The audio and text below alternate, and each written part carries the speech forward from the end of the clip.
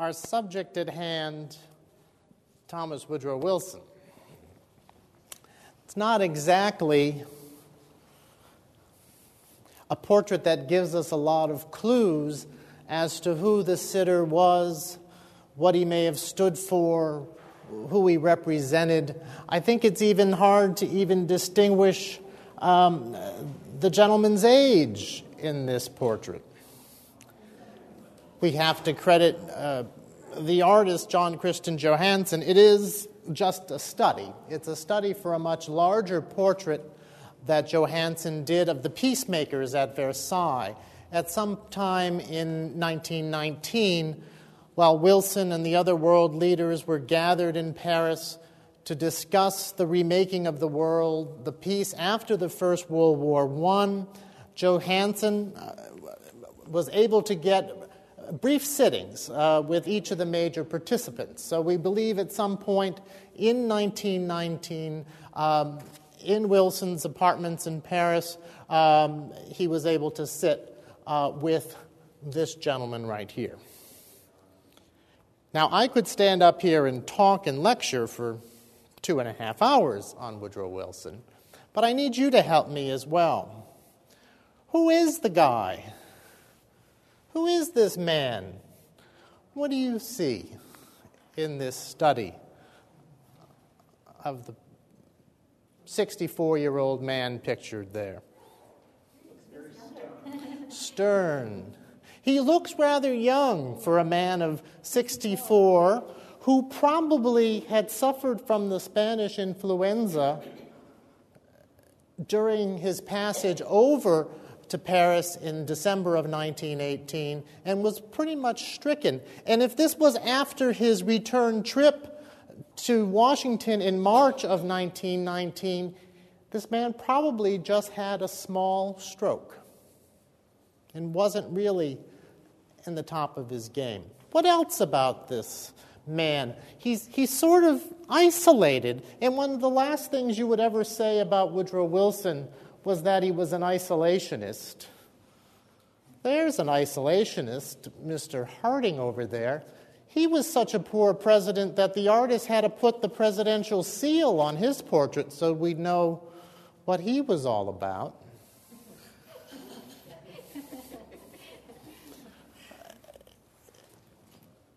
When Wilson arrived in Paris, George Clemenceau, the Tiger of France, said, God Almighty himself only had 10 commandments.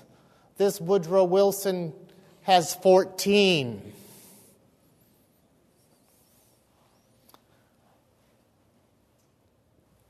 What else does he remind you of?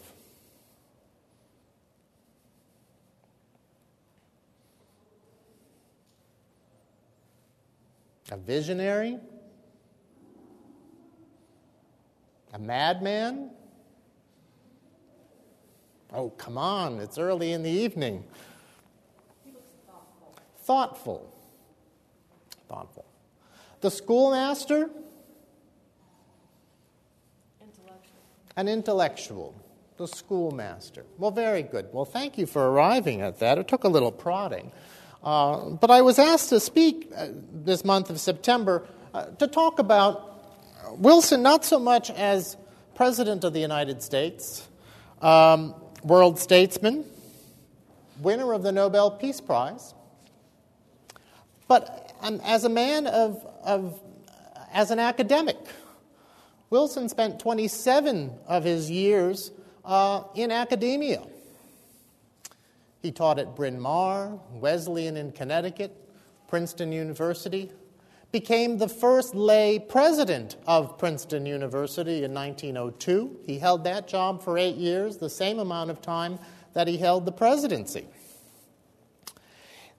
A man who didn't learn to read until he was 12 years old, who suffered from a learning disability which today we would say perhaps was dyslexia.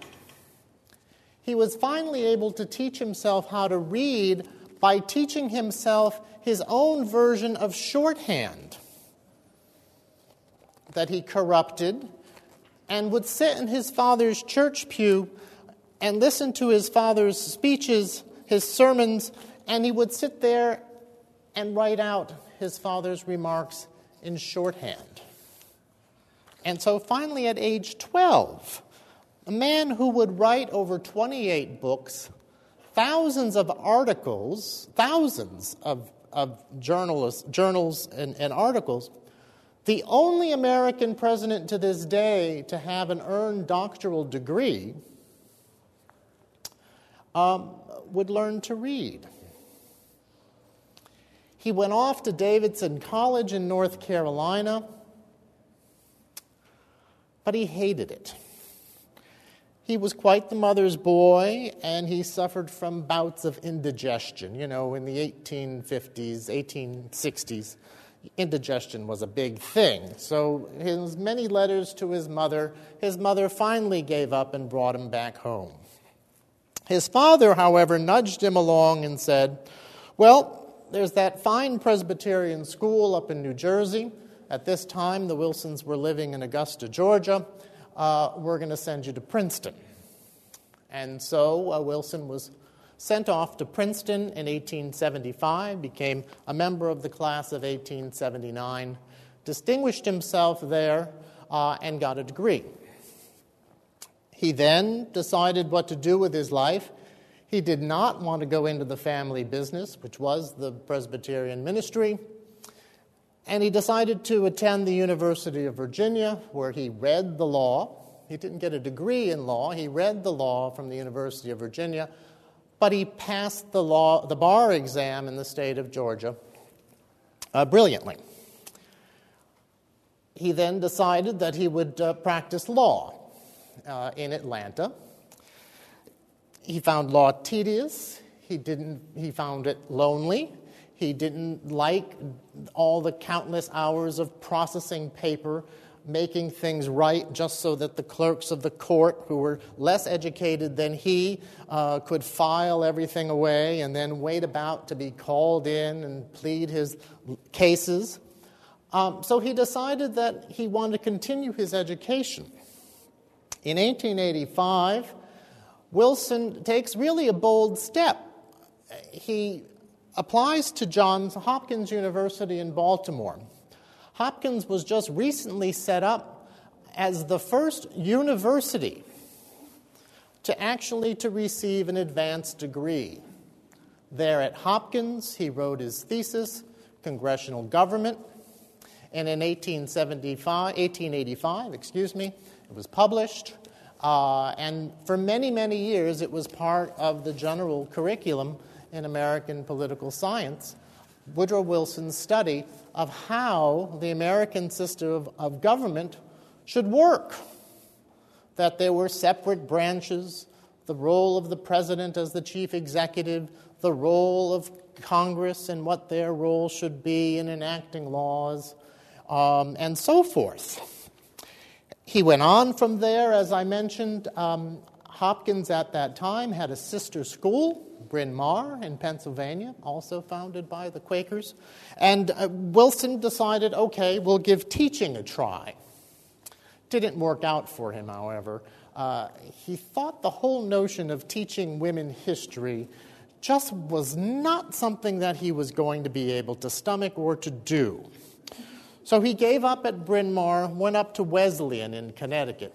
There he flourished and excelled, coached the football team, was very, very active, really got into planning his lectures, continued with his writing, supporting his family in this business of education as a professor. When Princeton, however, called and was looking for a professor of jurisprudence and history, Wilson gushed at the opportunity, and it was there that Wilson certainly flourished. His classes were always the first to be subscribed to. Each year, he was voted the best professor on campus. There he continued to coach the football teams and attend the rallies. He began his lecturing career. He went back to Hopkins and was a visiting lecturer. He would get on the train in Princeton and go down to Baltimore, where he'd lecture, get back on the train, back up to Princeton, would lecture at Columbia. He was a guest lecturer as far west as the University of Chicago and the University of Denver.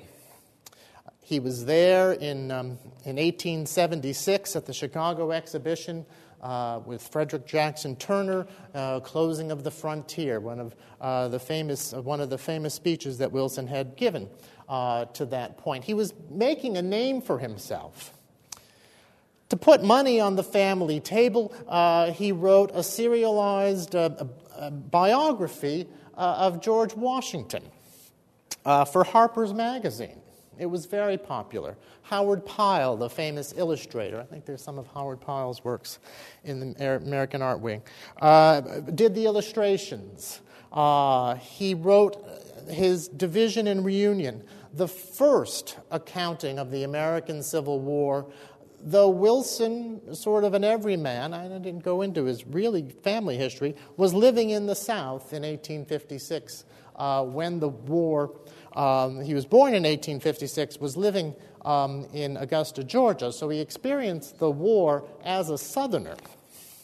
But his Division and Reunion became one of the quintessential histories of that period, and it was very much an unvarnished look at the political realities behind the Civil War, far removed from just slavery.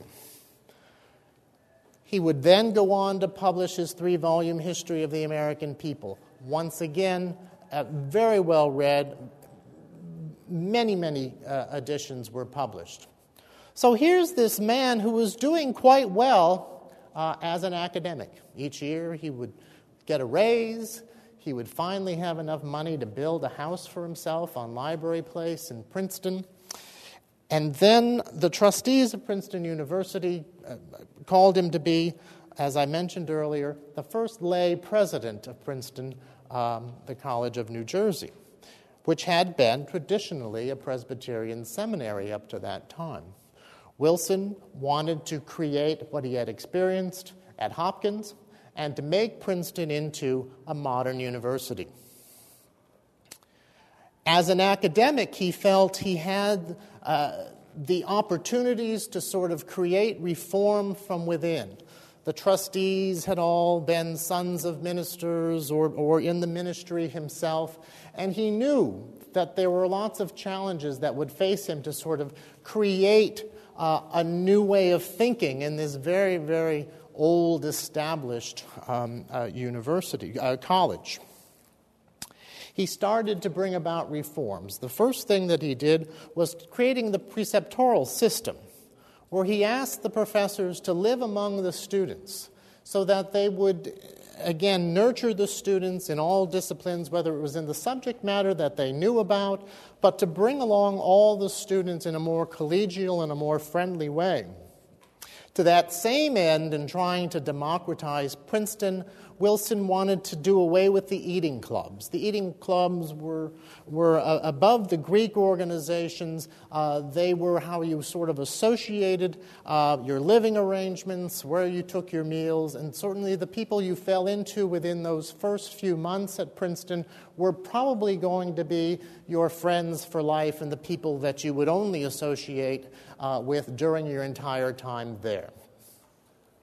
When the time came to actually build a graduate school, Wilson faced his biggest challenge about where to locate that graduate school.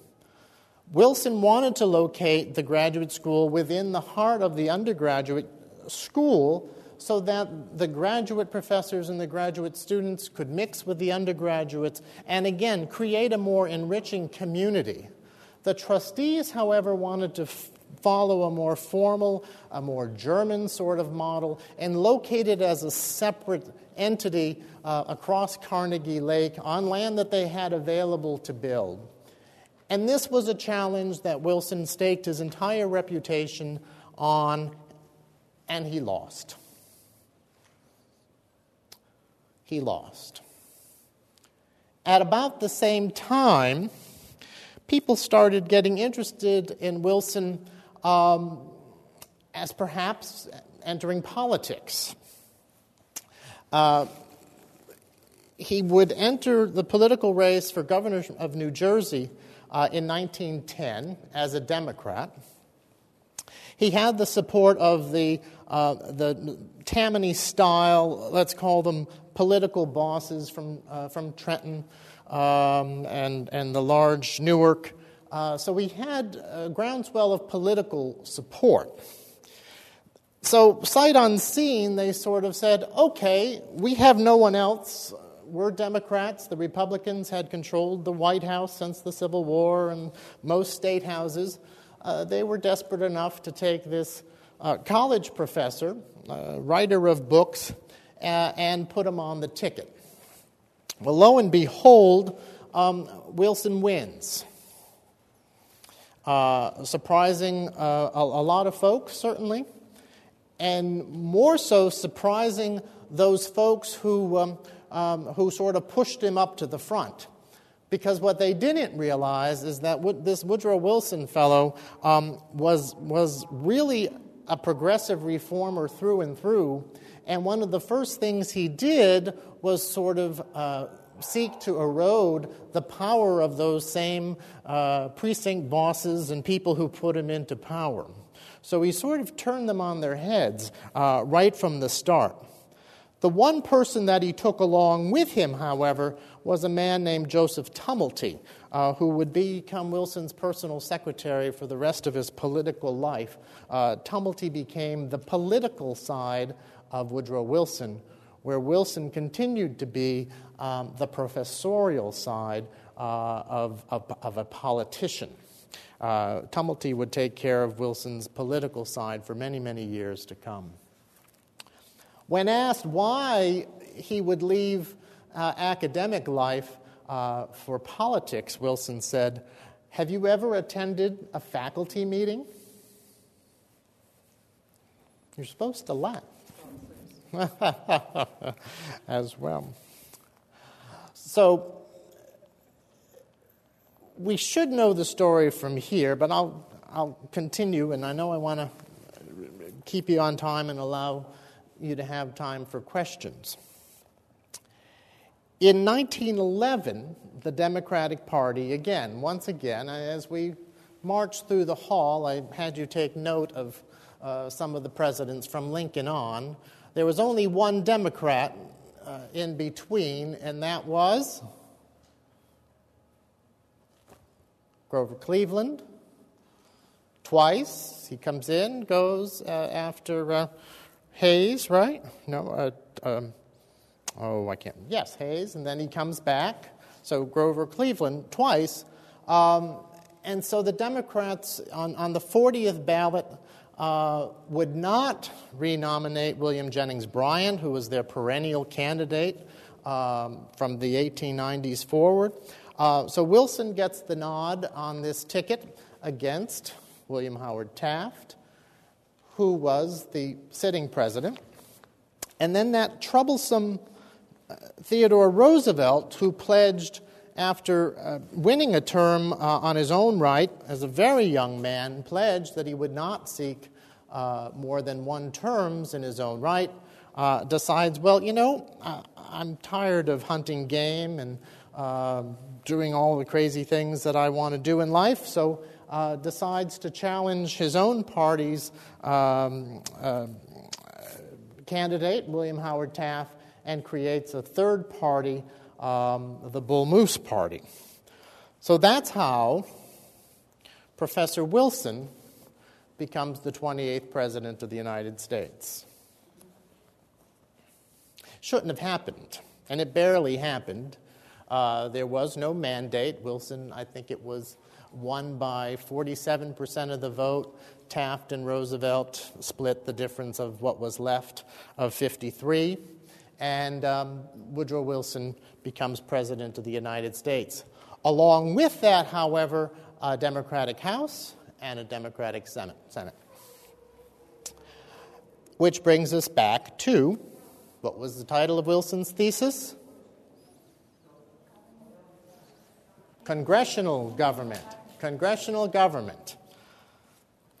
Wilson now has the opportunity to put his thesis into play. On the first day after his inauguration, Woodrow Wilson schedules an address before a joint session of Congress, and he lays out his plan, the new freedom, perhaps, from his political planks that he ran on, a list of progressive reforms that he said he wanted Congress to do their part in enacting. They were all spelled out. The legislation was all practically written. And he asked Congress, therefore, to do their part.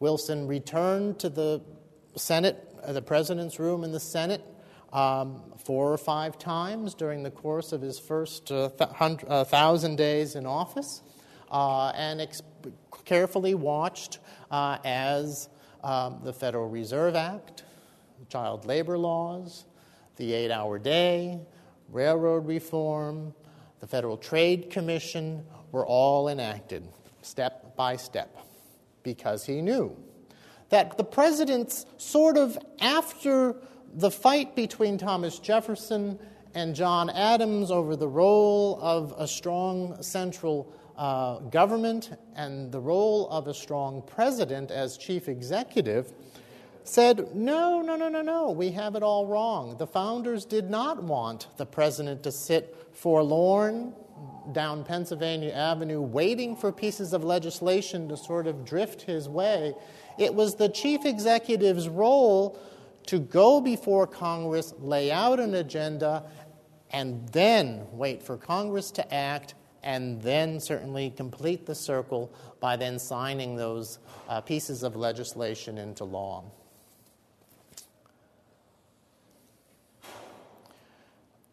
What happens after this, and again, is this professor turned reform president then faces a new chapter, a chapter that he even hinted on after he was forced to declare war in April of 1917. How unfortunate it would be for someone like myself to lead this nation into war. His entire thinking had always been domestic policy. Wilson, again, would then find himself taking on a new role, a role that he wasn't particularly interested in doing. Again, he ran for re-election on a platform of keeping and maintaining neutrality, keeping America out of the war, which he thought would be the best way for Europe to sort of settle that difference age-old difference that they had fallen into. When we finally get into war, and there are many motivations of that, not enough certainly time to go into this evening, between the sinking of the Lusitania, the Zimmerman telegram, and then the sinking of the Sussex, which would finally turn Wilson's hand because neutral countries had been overrun, Belgium, for one, and attacks on neutral shipping. Wilson was finally forced to get us into the war. And I'll say only this about Wilson and the war. And I think it's very important because even I think the label here sort of criticizes Wilson and his failures during that time. I think we have to stop and give this person a lot of credit for one thing. Wilson declares war, asks Congress to declare war on April 2nd, 1917. The first American troops, again, we weren't prepared for war, don't find their way to the battlefields of France until October of 1918. Wilson, again, goes before Congress in January of 1918 and issues 14 points. 14 points for peace. January 1918. As we know, because America sent its young men over there, the war would end with the cessation of hostilities in November 11th, 1918. So as much as we can say, Wilson brought us into the war, oh, Wilson is responsible for America's entry once again onto the global stage, we have to credit him with, yes, getting us in, but getting us out in about 18 months. When Wilson boarded that ship in December, less than a month after the signing of the armistice, to personally arrive in Paris, he was there in his role as chief executive because who makes treaties? The president. Who ratifies treaties? Congress, the Senate. So criticized for not bringing any members of the Senate Foreign Relations Committee with him because, well, he clearly understood his role, that it was the president who would make this treaty. So for 6 months, Woodrow Wilson would find himself in Paris, remaking the world, ill, devastated by the backroom politics that he wasn't really used to. The headlines of Vive Wilson, where he was hailed as a champion, the savior of the world, hundreds of thousands of people on the streets of Paris, in London, in Rome, hailing Wilson as a champion of peace. Yet when he sat down with these same leaders of these countries for their very intense meetings, they were constantly shifting and compromising what Wilson could achieve. An open peace that he had called for in the 14 points was not something that was going to be attainable because these European leaders had always, at the end of a conflict, grabbed as much territory as they could, grabbed as much natural resources, took as many foreign territories and colonies, as well as inflicted as much reparations on those who were defeated. They weren't going to buy into open covenants, openly arrived at, not placing heavy reparations on those who were defeated. So we can't say that Wilson, in many ways, was a failure because of these personal negotiations. He came back with the treaty in hand, and there were compromises that had to be made. But Wilson believed that it was his League of Nations, an international organization, for the first time, a world body that would settle future disputes in a gentlemanly sort of way, would keep the world from, again, falling into these senseless wars and killing many innocents along the way, not only soldiers, but civilians and those from the neutral countries as well that sort of were engulfed in these conflicts. Of course, we know the story that the American Senate did not ratify our participation in the League of Nations. And in many ways, it was because of the illness, personal illness, that would keep Wilson sidelined as the debate was heating up. In September of 1919, just a few months after this portrait was taken, Woodrow Wilson, on a whistle-stop campaign, bringing his message to the American people directly to convince the American people what was in his treaty and what was in his covenant, suffered a devastating stroke in Pueblo, Colorado. By the time the train got back to Washington, Wilson lay crippled on his left side, blind in that left eye, and unable to speak. For the next 19 months of his presidency, Wilson lay ill in a sickbed. When the vote for the treaty came up to the Senate the following March, Wilson had not been even able to communicate instructions to those members of the Senate who were in favor of the treaty. And the treaty went down in defeat. In 1920, just before leaving office, Wilson, however, was awarded the Nobel Peace Prize. And that same year, the League of Nations began meeting at the Palais Wilson in Geneva. So we can't say that perhaps Wilson and his League were a failure altogether. I think we witnessed this week when the nations of the world have come together for the UN General Meetings that in many ways Wilson's idea of a league then transformed after a Second World War would become the United Nations. And I always like to end with a quote as Wilson ended his life.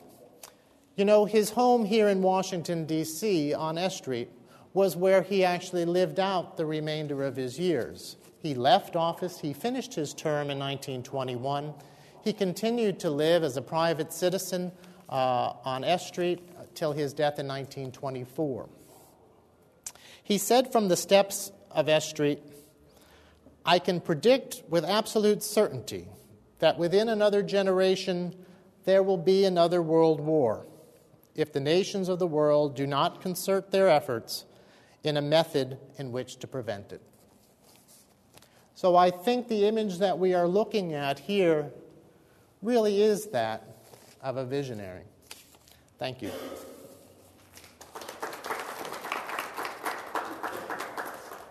Thank you very much for coming. To learn a little more of the story, I really do encourage you to go to Woodrow Wilson House at 2340 S Street. It's one of the most personal of these presidential museums I've ever seen, and certainly well worth a trip across town. Thank you very much, Frank, for coming. Thank you.